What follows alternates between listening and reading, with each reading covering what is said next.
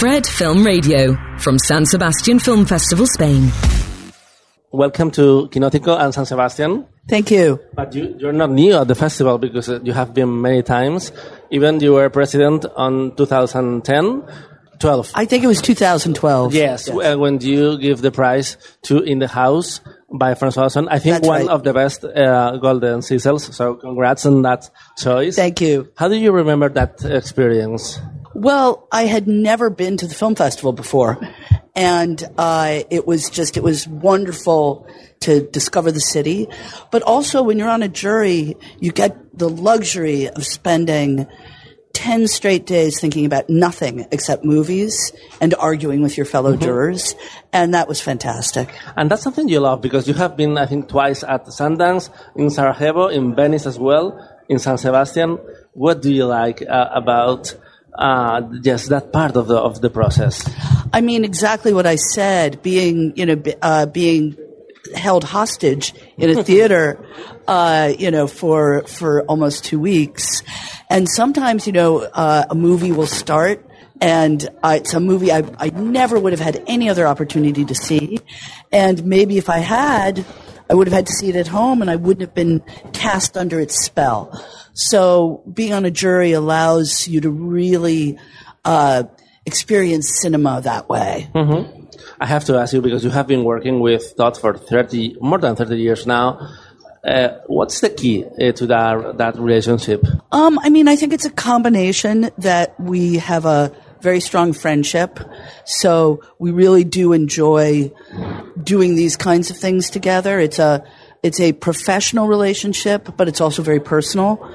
I think I really understand how to really make his vision as strong as it can be. Todd's vision is his vision. I'm not taking any, credit for that, but I can take credit for really helping him do his best work. There's a lot of trust that just comes when you know somebody very, very well. And we both are just very loyal people. So we will always, even if we have a difference, we'll always try to figure out how to work through it so we can get back to where we were. Mm-hmm. You're a producer, but you're independent. I want to ask you your opinion on what has been happening in Hollywood for the last few months with the strike, the actors' strike, and the writers' strike. I mean, I don't think there's any other opinion except we all want it to resolve as quickly as possible. So, and hopefully with a deal that feels fair to the writers and the actors. I mean, there's a lot of, when we all went to bed last night, we had a lot of hope that maybe it would be resolved today. Not yet, but, maybe this weekend. How has your work changed, for example, when you work with people like Netflix or Apple in your last few projects? How is it different for an indie producer as you? That's a big question because I think that when you're right in the middle of it, like I am, I'm still doing what I've always done, which is I'm trying to find the resources that make the most financial sense to get my movies made. There are some things we make that go directly to streamers. There are some things that we make that we put together the way we've always put together movies, which is territorial pre-sales, equity investors, etc. I don't want to be too boring. No, it's not boring.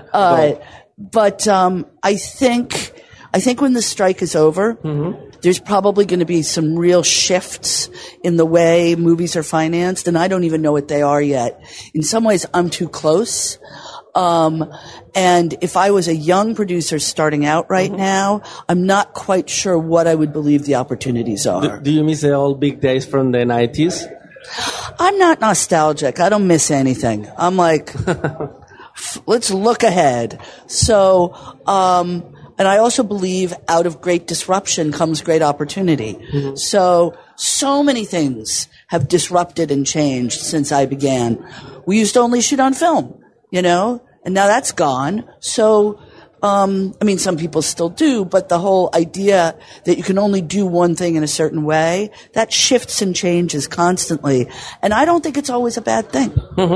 In the 90s, you also produced, for example, Boys Don't Cry. Yes. And in 2001, Hedwig and the Angry Inch, which is a huge classic.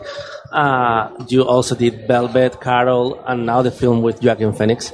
How do you feel about the state of queer cinema? Because in the 90s there were very few films, and now we have many more voices, luckily. I mean, I think the reason we had to use the term queer cinema in the 90s really was to create an audience for material that was really targeted at an audience that felt very, very underserved. So, what was sort of great about movies like Poison or Go Fish or Swoon is they all did very, very well because queer people were so desperate to see themselves represented. Now I think there's a lot more opportunity for that. So I'm not sure we have to use the term quite so specifically. Sometimes I get a little frustrated because I feel like, if you really start to break down what makes a movie queer, is it the story? Is it the filmmaker? Does everybody who worked on it need to be queer? All of those things. And I'd rather just focus on really good storytelling. That's it. And there's in discussion because there was a controversy with Dahmer, the limited series by Ryan Murphy, because it was labeled as queer stories or LGBTQ in Netflix, and some people were disturbed because it was not a pleasant story. It's like, it shouldn't have that the label, but it's queer. Well, that story is as old as the hills. Believe me. When I first started out, a lot of our movies got picketed by my so-called community because we were telling stories that they thought were not positive images. And, I'd much rather tell an interesting story about somebody queer that's not a positive image than a boring one that is. That's really interesting. Well, we had, for example, Jonathan Demme doing The Silence of Lambs and then Philadelphia. You can do both. I want to ask you about May December because what was the biggest challenge of this project?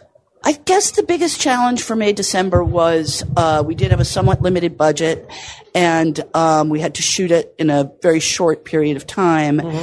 And it had been a long time since Todd had to work under those constraints. He was also working with people he had never worked with before, like his cinematographer, Chris Blauvelt. Edward couldn't be here. I'm sorry? Edward Lachman couldn't do the film. Edward Lachman had just broken his leg. Yes. So no, he couldn't do it. And we had a brand new production designer, Sam Lysenko, a brand new costume designer, April Napier. So there were a lot of new things. But as always, we were able to do a tremendous amount of preparation, which meant that Todd was able to figure out the ways in which he could make the limited amount of time kind of work for him. He was also working with, Natalie and Julianne, who are consummate pros. So I think all in all, it was a good experience despite its limitations. This year you have worked with Todd, which is a legend in the indie circuit, but you also have helped discovering Celine Song, the filmmaker of Past Lives, an amazing film. Yes. And I think the best ending of a film this year. It's amazing. How was finding Celine and working with her? Celine came to us. A24 was already involved, and she needed a producer. So they came to Killer Films, and to my colleague David Hinojosa, who's at 2 a.m., but who used to be at Killer Films. And I think, we have a reputation for working with new filmmakers. And, you mentioned Boys Don't Cry. That was also a first-time filmmaker. The thing about Past Lives that was very clear to me very quickly is Celine may not have been on a film set before. She may not have understood the mechanics of, cinematography, design, all of that. But she absolutely knew the story she wanted to tell. And because of that, I really felt, and my colleagues Pam Koffler and David also felt, like, this is going to be fine.